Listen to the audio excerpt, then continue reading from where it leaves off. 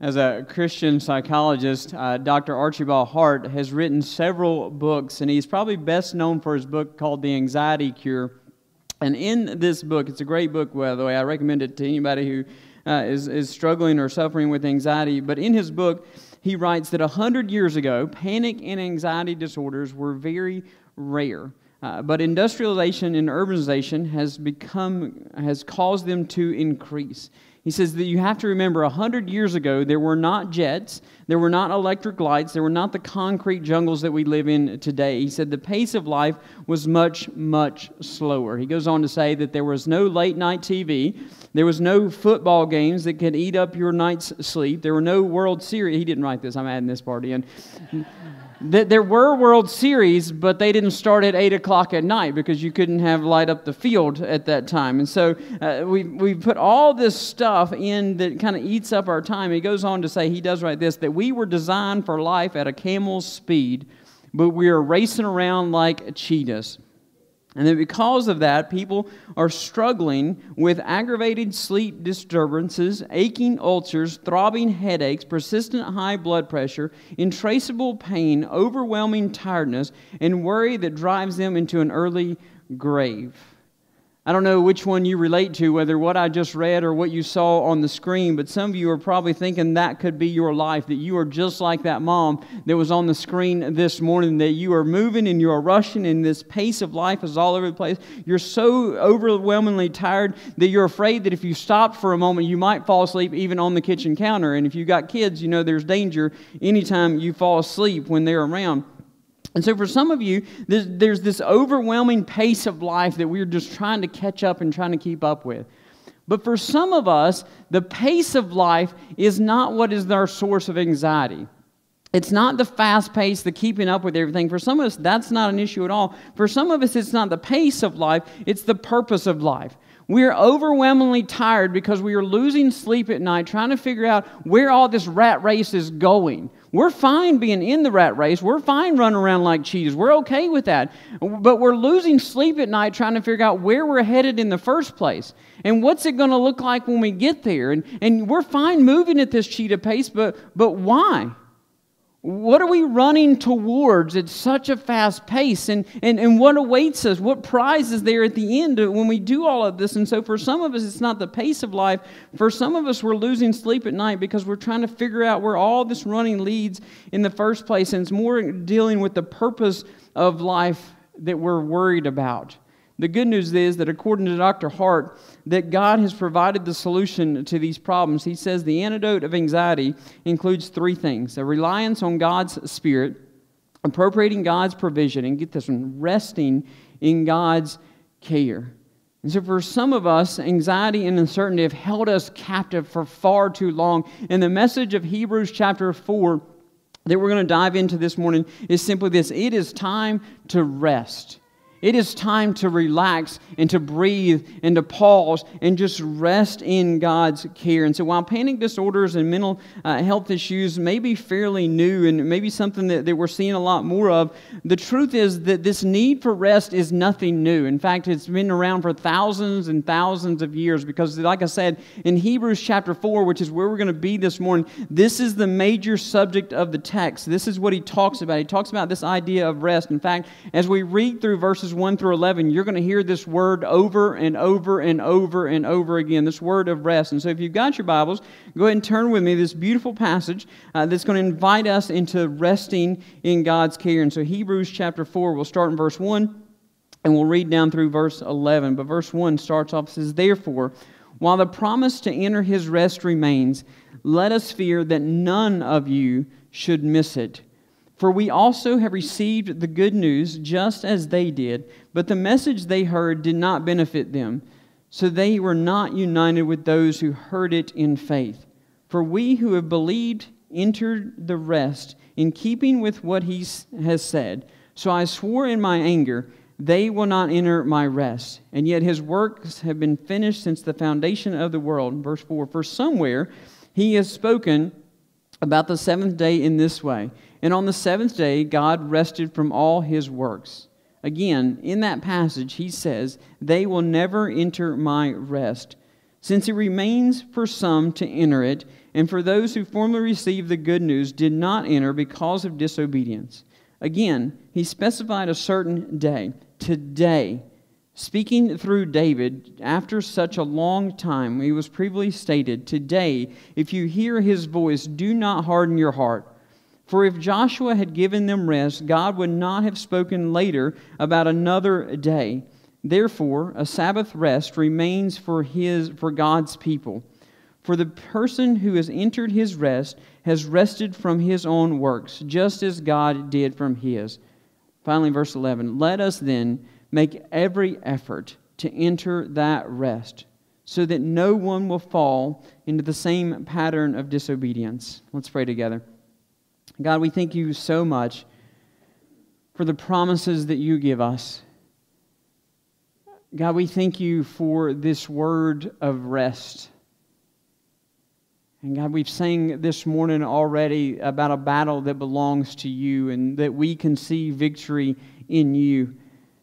God, I pray that even in the midst of struggle and battle, God, that we can rest because we know it is not our battle to fight.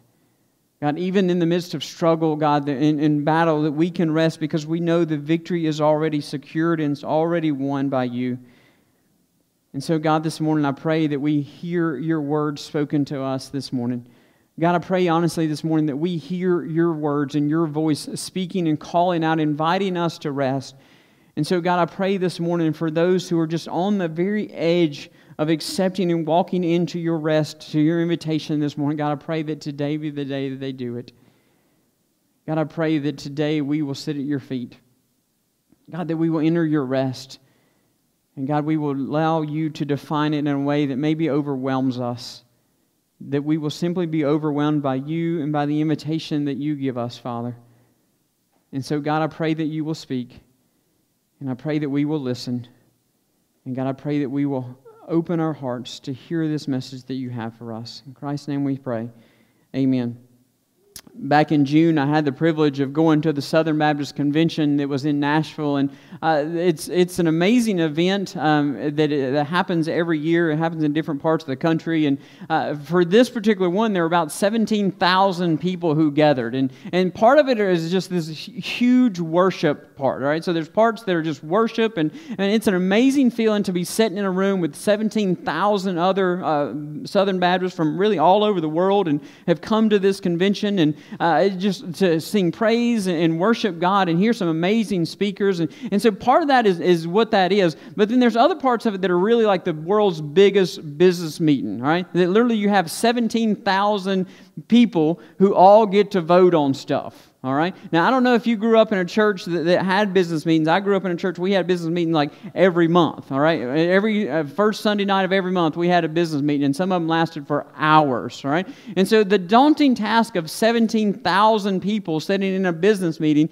is quite an amazing feat. Right. And at this particular convention in June, there was this discussion going on really kind of between two different groups. One group was wanting to kind of go back and change. They were wanting to fix something they thought was in error from a couple years ago when the last time they had the convention, right? So there was a resolution that was passed they didn't agree with, and so they wanted to kind of go back and say, hey, we don't agree with that. We want to stop that resolution from happening, right? And then so they said, they did their homework, they did their research, and they said, hey, we've looked at the rules, and according to Robert's Rules of Orders, which some of you may be familiar with, that's the yes, you make a motion, second, all that stuff, all the rules that go into making a 17,000 member business meeting happen. There's got to be rules for that. According to those rules, they said, hey, we can do this. We're allowed to do this. But there's this other group over here that, for maybe different reasons, said, no, you can't do that. The rules do not allow for that to happen. And so for you to bring that idea up, you're really out of order. So we're not even going to discuss that.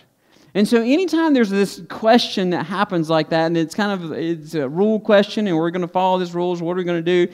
Typically what happens is the president of the convention is standing there, he's in charge of this big, huge meeting, and 17,000 people looking over all of them, and this question comes, and he's like, oh, I'm not really sure.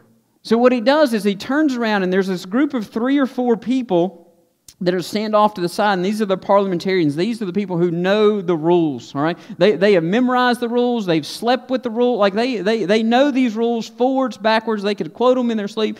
And so he turns around and he huddles up with this group of 3 or 4 parliamentarians, and you could see they're discussing, and this one's got this idea, and none of us can hear anything that's going on. So 17,000 people all just sitting watching this little huddle go on over here, all right? And we're just all waiting to see what they're going to do. And then all of a sudden, it's something I've never seen before. Those 3 or 4 people that are huddled up over here, they look to a whole different group that are sitting over there, and they wave them over. And so here came 3 or 4 other people. And so now the huddle's a little bigger. Now instead of 4 or 5, now there's like 7 or 8 of them that are all huddled up there. And so they continue the discussion. All the rest of the people are just sitting there, and we're just all waiting. And you know how good we are at waiting. And so then there's all this discussion going on out here. And finally, the president of the convention, he turns back around, and he says, first thing we're going to do is I'm going to introduce you to somebody else. Which I thought, that's an amazing way to get out of this situation, right? So the first thing he does is he says, I want to introduce you to this certain man. And he invites this man up, and he says, this man is a lawyer, and he is an expert in all that we are talking about. And so the president steps to the side, and the lawyer steps up, and he takes the place, and he says, let me kind of figure this out for you. He says, yes, according to Robert's Rules of Order, yes, you can use that definition in the way that you can do that. Okay, according to Robert's Rules of Order, you guys are right. You can use that. You can rescind a resolution. Right? However, then he steps over here. However, the bylaws of the Southern Baptist Convention have a very different definition of the word you are all arguing and debating over. Right? The understanding of that word is very different in this set of documents than it is that set of documents. And by the way, in case there's ever a question, this is the set of documents you go by. You go by your bylaws and your Constitution. All the other stuff is secondary to it. All right? So he's saying, listen, what you need to understand, the reason that this is a debate, the reason there's a discussion, is that you have these 2 different groups that are really working off 2 different definitions and 2 different understandings of this same word. And he says, to fix this confusion, we all need to make sure that we're on the same page. We all need to make sure that we're defining this word the same way and we're using it the exact same way. And until you do that, you're never going to come to an agreement whether this can or cannot happen. So what we first got to do is come to an understanding and a clear definition of what this word means. And so then he continued to read from the bylaws of what that word actually meant, how it was defined. You see, how we define words is very important for the way we live those words out. And see, the writer of Hebrews, he seems to have the same problem in regards not to the Southern Baptist Convention, but in regards to God's rest. You see, the Jews and the Jewish believers that he's writing to, they would have grown up with one definition of rest. Right? From the time they were born, they would have been taught about rest and mainly about the Sabbath rest. And there's certain rules that you follow on this special holy day that make this day holy. There's special things that you can do and you cannot do. They would have known from the time they were a kid how much weight you could carry on that day and still be considered a day of rest. They would have known how many steps you could take and still be considered a day of rest. Right? So they would have memorized these rules and learned these rules, and all of these rules would have gone through their mind, and this is their picture of rest. Right? And then they would have been taught the loopholes of the rest rules. Okay? Let me give you an example. The rules of the Sabbath for the Jewish believers work like this, that you are only allowed to take a certain number of steps until you have to stop. Okay?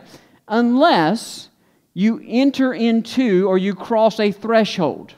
All right? Then your count starts over. All right? So understand this is how this loophole works. So I can walk, let's say, this is not the right number, but I'm just going to make this up. I can take 2,000 steps, but if I cross a threshold or a doorway, then my step count starts over. All right? They didn't have Fitbit, so imagine your day of rest is literally just counting 1, 2, every step you take. All right? Sounds like a day of rest to me. All right? So what you would do is, if you need to go to your neighbor's house, which happened to be 3,000 steps away, you couldn't do that because you're only allowed 2,000 steps, except if you cross a threshold. So what you do is you carry a little string in your pocket, and so you get to 1,998, 1,999, 2,000. Right? That's it. Rules say you got to stop and you got to sit down and you got to sleep there until the sun goes down. All right? Or actually, until the sun comes up the next morning. Except You can take the little string out of your pocket and you can put it down, and suddenly you stepped over a threshold.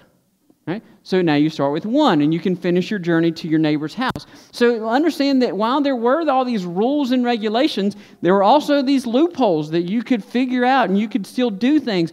And so understand this was their idea of rest.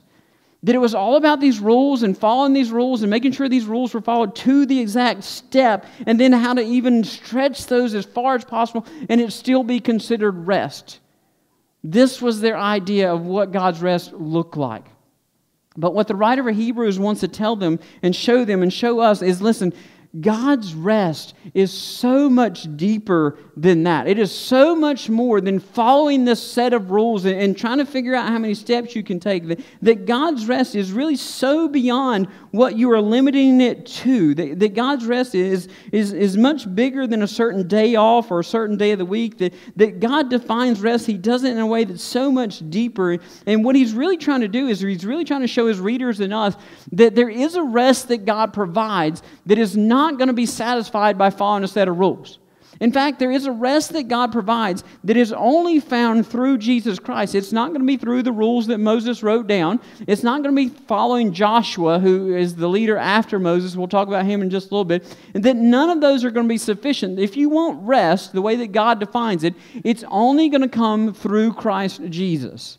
And so what He's going to show them is, listen, we first need to get this definition of rest. We need to first talk about and understand how God defines rest. And so He does it in kind of 3 different tenses or 3 different time frames. The very first one, He uses this example of the past. He points them to the very first instance, the very first time the word rest is ever used in the Bible is all the way back in the book of Genesis. He points them to creation, right? And He does this in verse 4. I love how He says this. He says in verse 4, "For somewhere He has spoken about the 7th day in this way." And I love that. Like, somewhere God said this, right? And I don't know about you, but I've had those conversations. I'm like, somewhere it's there, I promise you. I promise it's in God's Word, it's there, right? Somewhere God has spoken, or somewhere He has spoken about the 7th day in this way. On the 7th day, God rested from all of His works, right? Now, the somewhere He's referring to is back at the very beginning in Genesis chapter 2, is actually, right? And so after God makes everything, He completes everything, He finishes the work of creation. In Genesis chapter 2, I want you to read this with me in verses 1 through 3. He says, "So the heavens and the earth and everything in them were completed. On the 7th day, God completed His work that He had done, and He rested on the 7th day from all of His work that He had done. He blessed the 7th day and declared it holy, for on it He rested from His work of creation." Okay? So now many of us have read that passage, and many of us came to this understanding that what we have this idea that means God just stopped, right? That He rested, because in our mind, this is what rest is. That it's when we stop and we just lay down, right? And so for many of us, we read this passage that God came, He finished everything, He got through day 6, He created animals and He created humans, and then He just stopped. And He's just done. Right? And for some of us, we have this picture in mind that rest is just this inactivity that God has been doing, or really not doing, since His point of creation. That He created everything, and then He just stopped. And maybe God's just kicking back in a lazy boy recliner, and maybe He's just flipping through. Maybe He's watching the World Series from heaven. I don't know what He's doing. But He's just resting. He's just up there chilling, relaxing, and all that. Right? But I want you to understand, there's something different going on here, because God has never been inactive. I want you to notice very specifically what it says, that He rested from His work of creation. It doesn't mean that He stopped doing stuff. It doesn't mean He stopped existing. It just means that creation was done. It was complete. And so He's rested. He's finished that work, right? But I want you to understand that the reason He rests from that work is because the bigger context of that passage. You see, to understand this idea of rest, we got to back up to chapter 1. The very last verse in chapter 1, in Genesis chapter 1, verse 31, reads like this. It says, "God saw all that He had made, and it was very good. Evening came, and then morning, the 6th day." You see, there's more than just inactivity here. There is completion, but there's also God looking over everything He made, and this pronouncement that it's all good. There's this satisfaction that God is satisfied with what He's made, that everything He's made is very good. It is right. It is perfect. It is just as it is meant to be. There is this sense of accomplishment that God has. There's this completion. There's this satisfaction that God has with all that He's made and all that He's created, and His work is done. And so He's able to rest, not in this like kickback leisure kind of way. He's able to rest because He is satisfied with all that has taken place in this creation process. He's satisfied and He's competent and He's content with everything that's been going on. And I want to share with you that some of you maybe hear this more, maybe some of you are watching online, you've not experienced that type of rest. You are desperately searching for something that is satisfying to you.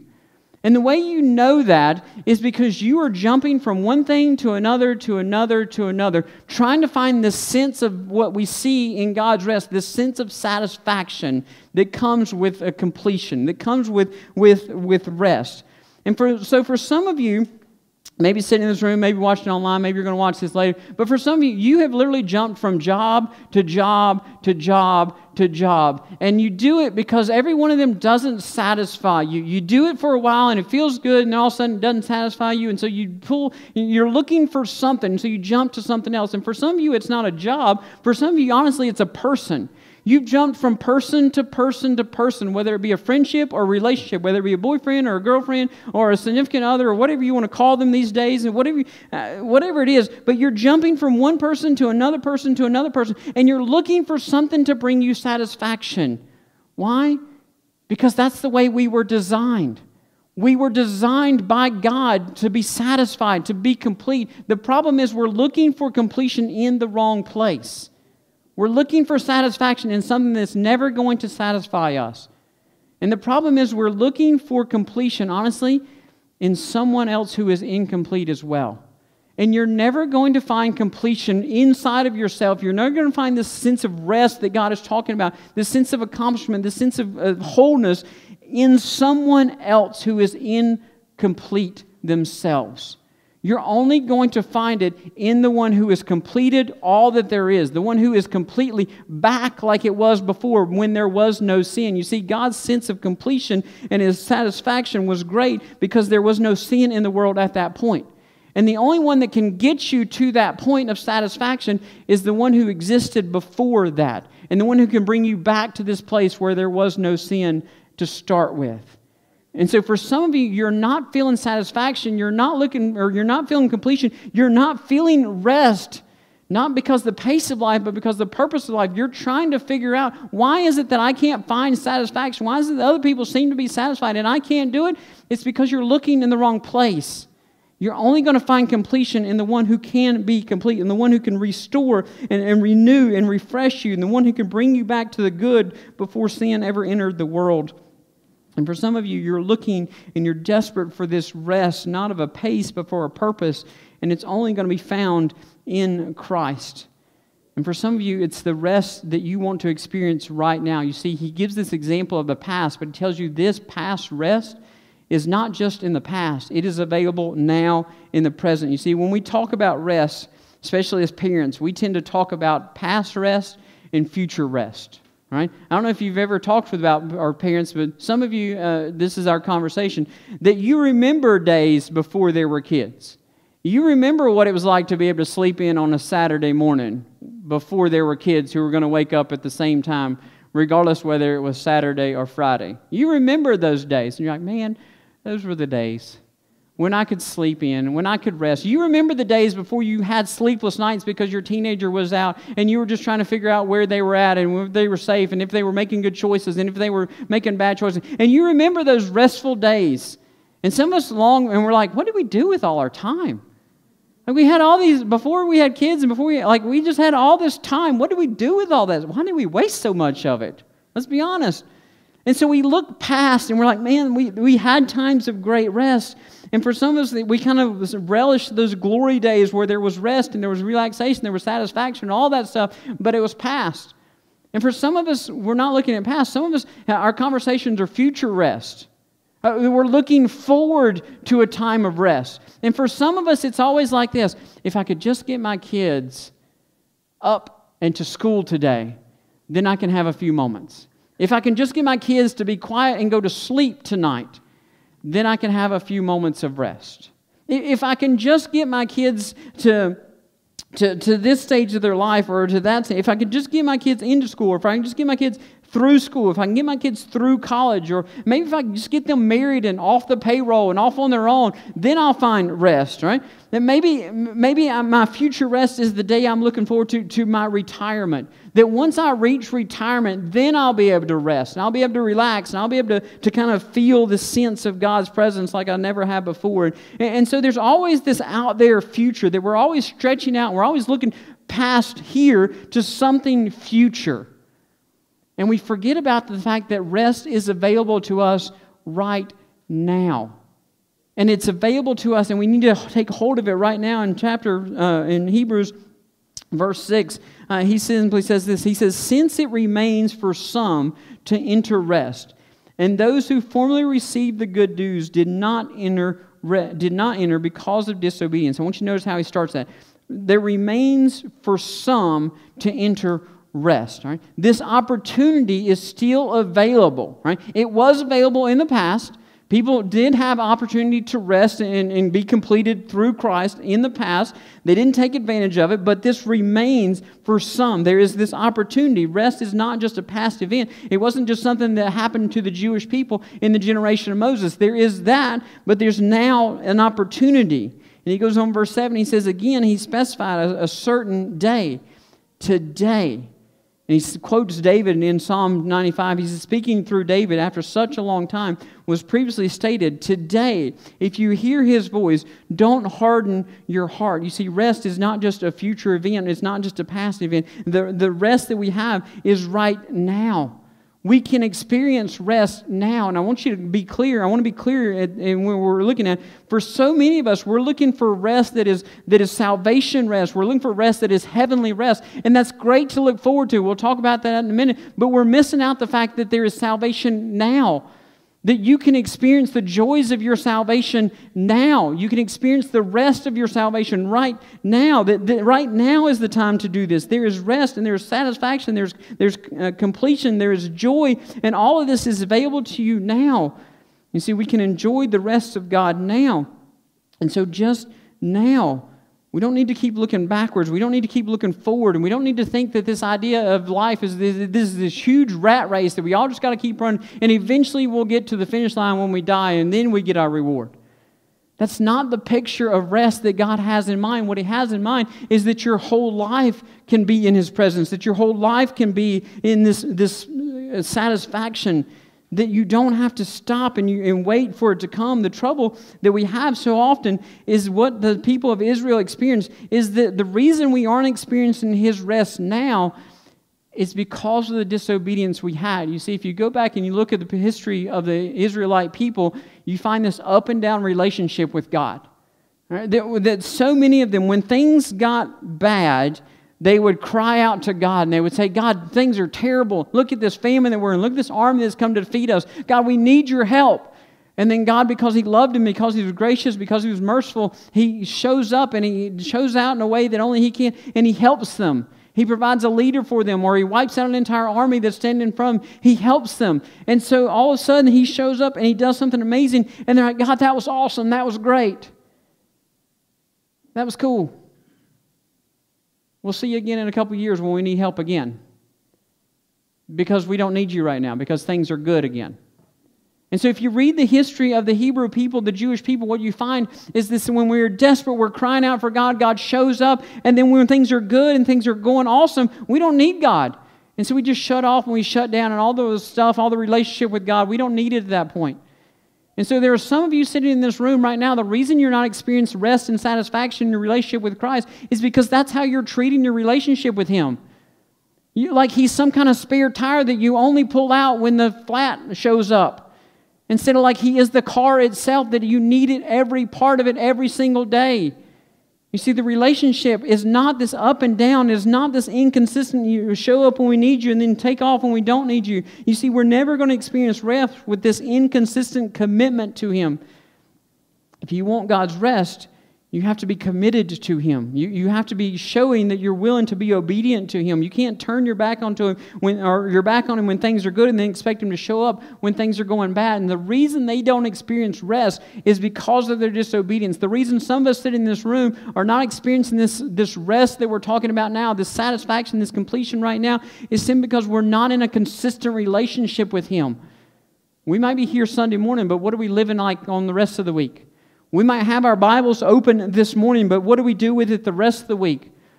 Are we being obedient to Him through the rest of the week? And if the answer is no, then why do you expect to experience His rest and His satisfaction when you don't want anything to do with Him? See, the reality is that we live in a now but not yet rest as well. Not only is rest in the past, not only is rest present, but there's this future rest that awaits us. This is the salvation rest that many of us are looking forward to. This is the salvation rest where we spend an eternity with Him. And this is the rest that awaits us. In Hebrews chapter 4, verse 8, he writes this. He says, "For if Joshua had given them rest, God would not have spoken later about another day." I want you to understand the context of what he's talking about. We talked about this a little bit last week, that Moses was the leader of the Hebrew people, and he brings them to the promised land, to the very edge of it. They are right, just cross over the Jordan River, boom, there it is. And this is the promise that God has given. This is the land flowing with milk and honey. This is where the honeycombs are awesome. The grapes are so big that it takes 2 men to carry a bundle of them. This is where all that stuff is at. And this is where they don't go. And so Moses sends in these 12 spies. We talked about it last week. He sends these 12 spies in, and then 10 of the 12 spies come out and they say, "No way, it's great, it's beautiful, it's all that God promised, but we're not going in there because there's giants in that land, and they're huge and massive, and we're like grasshoppers compared to them. We're not going there." And 2 of them said, "Yeah, we can do this," Joshua and Caleb. And so because they came to the very edge of trusting God fully, the very edge of fully committing to God and then walked away from Him, God says, "Fine, you don't want to enter that land, you won't do it." That's what He's talking about. You don't want to enter the rest, you won't do it. And so the next 40 years, they spend wandering around, just doing circles in the desert, waiting for that whole generation to die off. So none of them, except Joshua and Caleb, the 2 spies that came back, and all those that were really too young to kind of make up their own mind, those were the only ones that entered into that rest. And so their idea of rest was totally associated with this land, this possession that God was going to give them. And so what he's telling you in the book of Hebrews, listen, if Joshua brought them into rest, which he did, after that generation died, Joshua brings them in, the Battle of Jericho, all those great stories about the walls falling down and just victories everywhere, and there's battles going on, and Joshua's this great military leader. He says, if that's all there was to rest, then why did God talk about more? Why is there talking about another day of rest? You see, what he's trying to get them to do is understand the definition of rest is not associated with this world and this place. It is not this time and this situation. It is not this physical location.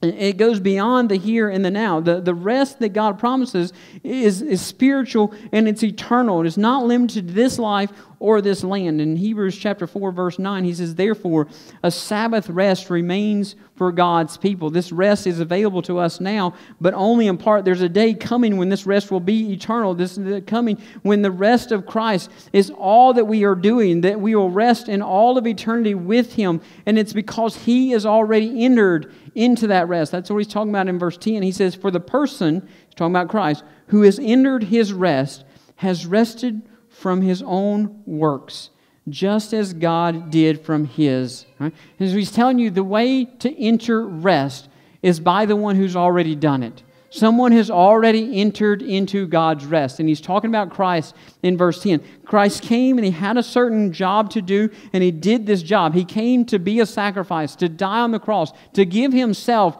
for our salvation. And He did it. In fact, His last words on the cross, "It is finished." It is complete. Picturing again the creation story. It is all done. And then He passed, and then He rose again, and He went up to heaven, and He has completed His work on this earth for salvation. Salvation is done. It is not dependent on you and me continuing to work on it and do it. It is complete, just as God's work was complete. You see, this is the promise that He gives to us in John chapter 14. He's telling his disciples that he's going to die. He's telling his disciples that this is the mission, that I'm going to die and I'm going to be the sacrifice and I'm going away from you. And in John chapter 14, verse 2, he says, "In my Father's house are many dwelling places. If not, I would have told you. And I'm going away to prepare a place for you." Right? So understand that where he is, he's preparing something for us.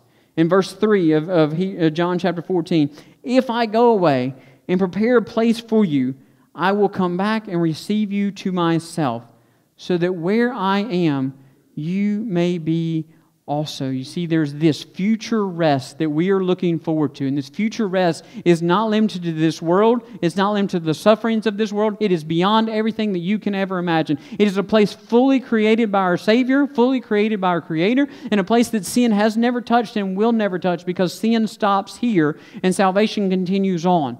And so he's telling you in John chapter 14 that this is the place and this is the promise. If I go and make this place for you, I'm going to come back and I'm going to bring you with me, and together we will be there forever. This is the rest that he's talking about. You see, there's rest in this current world that we can experience, but there's rest, and as the old song says, beyond the river. There is rest that is only there for us through salvation. The rest of heaven is there for all of eternity with our Lord and our Savior Jesus Christ. That's what so many of us are looking forward to. But don't miss the here and now rest, because you're so focused on a rest that's coming one day. Several years ago, I had a conversation with a man, and we were talking about faith and beliefs, and he basically came to the point where he said, I kind of think like this, that really doesn't matter what you believe, as long as you're sincere in it, that we're all going to end up in the same place one day. Right? And some of you may have heard that, some of you may be there, and kind of this idea that, this relativistic idea, this postmodern idea, that it really doesn't matter what you believe, that this God is true, and God is nice, and God is good, and He's going to bring us all to the same place at the end anyway. So as long as you believe something, you're good to go. Right? And so I said, well, that's an interesting concept. And so we began to have this little deeper conversation. And I said, you're telling me that you can believe anything and you're going to wind up in the same place? And he said, yeah, I honestly believe that if you're a Muslim, then just be a good Muslim, and one day you'll end up in heaven. And if you're a Jew, just be a good Jew, and you'll end up in heaven. And I was like, oh, well, I understand where you see that, and I understand where you're getting that from, but let me ask you a question. What about an atheist? He said, what do you mean? I said, well, you said that as long as you whatever you are, just be good at that, and then you can end up in heaven. He said, well, yeah, that's what I think, because God is loving, and God is good, and God is nice, and He wouldn't turn people away. He wouldn't make people be somewhere they don't want to be, right? And I said, well, what about an atheist? And he said, well, I guess if they were a good atheist, then you would still wind up in heaven. And I said, well, that's odd. That seems kind of mean of God, don't you think? He says, no, God can't be mean. God's not mean. God's loving. That's why He's going to let everybody into heaven. And I said, you're telling me that God would make someone who doesn't believe in heaven nor want to be in heaven be there for all of eternity? And he was like, oh, never thought about it like that. I said, yeah, maybe in God's love there is some conditions and there's some rules about who gets in and who doesn't get in. He's like, oh, well, yeah, maybe those atheists don't get in. Maybe they don't because they don't want to be there, right? I was like, yeah, right. They don't want to be there. They chose not to be there. So maybe there's some conditions. And I said, well, maybe God revealed to us the way to heaven. And He says, this is me and this is who I am. And if you want to get to me, this is how you do it. And he's like, yeah, maybe He did. And I said, well, what if somebody says that that's not true? What if somebody says, hey, you know what, I hear what you said, God, but I don't think that's true of you. I think I believe this about you, and I think there's a different way to you, and I don't really believe that what you told me was right. And I said, do you really think God's going to let somebody into heaven that's going to look Him bold-faced in the face and say, you're lying about who you are and what you are and how to get to where you are? He's like, oh, no, maybe God wouldn't let liars in either. And I was like, now we're starting to understand. There are conditions to this invitation that are acceptable and not acceptable. You see, the reality is that we live in this world that tells you exactly what this man believed, and maybe some of you sit in here that it doesn't matter what you believe, as long as you're believing something, then you're good to go. But I want to share with you that the book of Hebrews specifically, and all of the Scripture tells you the exact opposite is true. He tells us in the book of Hebrews that the invitation to rest is universal, but the acceptance of it is not. The rest that we see and is open to us is not accepted by everyone, and so it's not going to happen for everyone.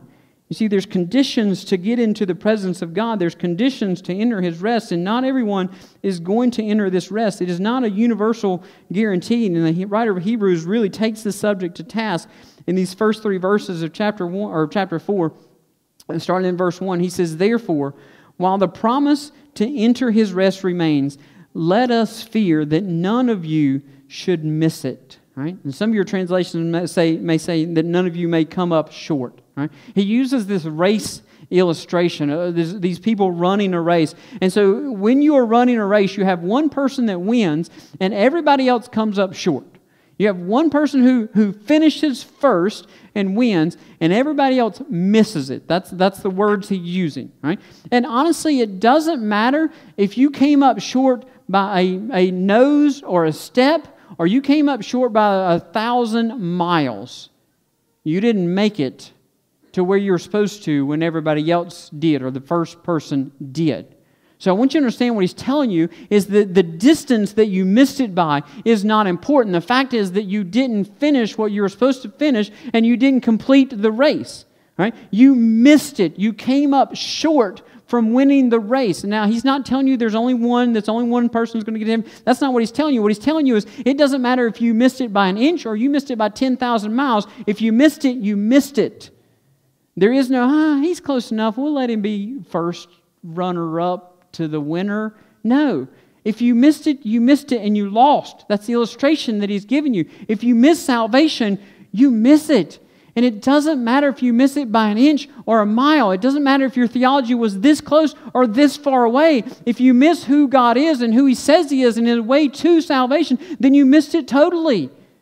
There's no such thing as being almost there. You're either there or you're not. And He says, let us fear, right? Or excuse me, let me rephrase that. Let us fear that none of us should miss it. You see, you don't fear things that are not possibilities. And what he's telling you is there is a real possibility. This is not a hypothetical. This is not a what if. This is a real possibility that some people are going to come up short. Some people are going to miss out on this rest that God is offering. Some people are going to miss this moment that they have. They're going to miss the rest that they could have experienced. And he goes on in verse 2 and he says, "For we also have received the good news just as they did." Get this, but the message they heard did not benefit them, since they were not united with those who heard it in faith. You see, hearing the message is not sufficient for you to enter into the rest of God. Hearing what God says about rest does not guarantee you a spot into the rest of God. And it makes that clear. He says, listen, they heard the message, but they didn't apply it. They heard the message, but it didn't benefit them. And so they're not going to be in the same heaven that you and I are going to be in, because they're not going to be in heaven at all. Billy Graham, the great pastor, was once asked this question to try to trick him. The question came this way. He says, if Christianity is valid, why is there so much evil in the world? And someone asked him this question to kind of throw him off and try to say, hey, if what you're telling me about the gospel is true, if what you're telling me about Jesus and how he can wipe away sin and how He can change people's life, then why is there still so much evil in this world if Christianity is valid and Christianity is the answer? And Billy Graham responded, this beautiful response, and I love it so much. His simple response was this: and with so much soap in the world, there are so many dirty people still. Christianity is like soap, that it must be personally applied if it's going to make any difference at all in our life. You see, to hear the message of the cross is not sufficient enough to get you to where the cross leads. To hear the message of the gospel is not sufficient enough for you to get to the place of rest. Let me be honest with you. To have parents that are Christians is not sufficient enough for you to enter rest. To be here in church is not sufficient for you to enter His rest. For you to have your Bible, read the same place. They were all descendants of Abraham. They could all trace their lineage back 400 years before Moses showed up on the scene. They could all trace it back and say, look, we should be in God's rest because my great-great-grandfather was in the rest.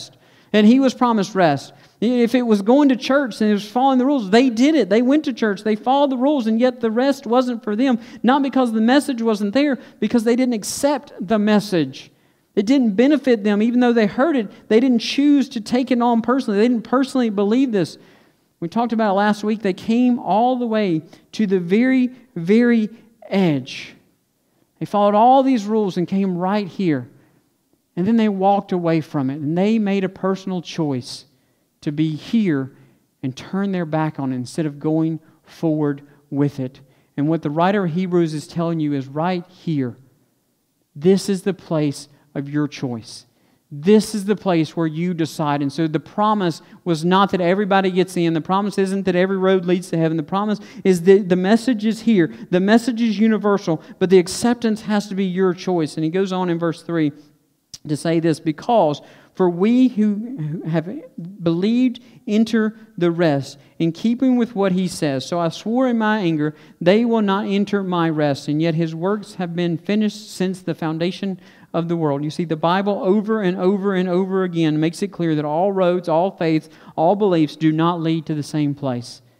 They lead to one of two places. They lead either to the rest of God or they lead away from it. You see, the opportunity, the message is there. The question is, what do we do with it? The question is, are we going to follow in and believe it, or are we not? See, Revelation chapter 14 paints a very grim picture of those who do not believe it. Those who choose not to walk in grace in the message of the cross. Revelation chapter 14, verse 10 and 11 describes it this way. He says, those who don't believe, will also drink the wine of God's wrath, which is mixed full strength in the cup of his anger. He will be tormented with fire and sulfur in the sight of the holy angels and in the sight of the Lamb. Get this, verse 11. And the smoke of their torment will go up forever and ever. Pay attention. There is no rest, day or night, for those who worship the beast, his image, or anyone who receives the mark of his name. Did you hear that?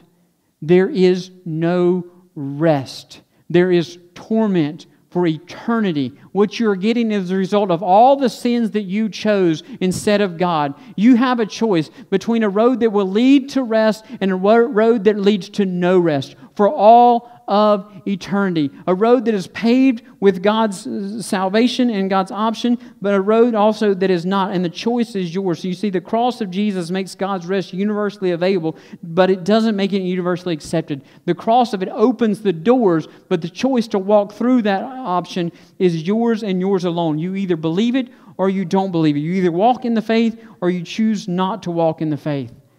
Not all roads lead to the same place. And so that's the reason he ends this section, verse 11, really with this invitation that is today is the day of the invitation. Today is the day that you should enter his rest. And he says in verse 11, let us then, because there's rest available, but because we know that you can change and you cannot choose the rest, let us then make every effort to enter that rest so that no one will fall into the same pattern of disobedience that you need to understand. Because we understand there is rest that is available. That God showed us what rest and satisfaction and completion look like because He made the world that way. Because there's rest available now. Because there's rest in the future. There's a heaven and a glorious future that's waiting for all. Because you know that, but also because you know you sinned and you don't deserve that, then you choose. Do you want this rest? Or do you want to continue in your sins? And what he's telling you is let's make every effort so that nobody chooses their sins over their salvation. And he finishes, and we'll go back to verse 7. Again, he specified a certain day.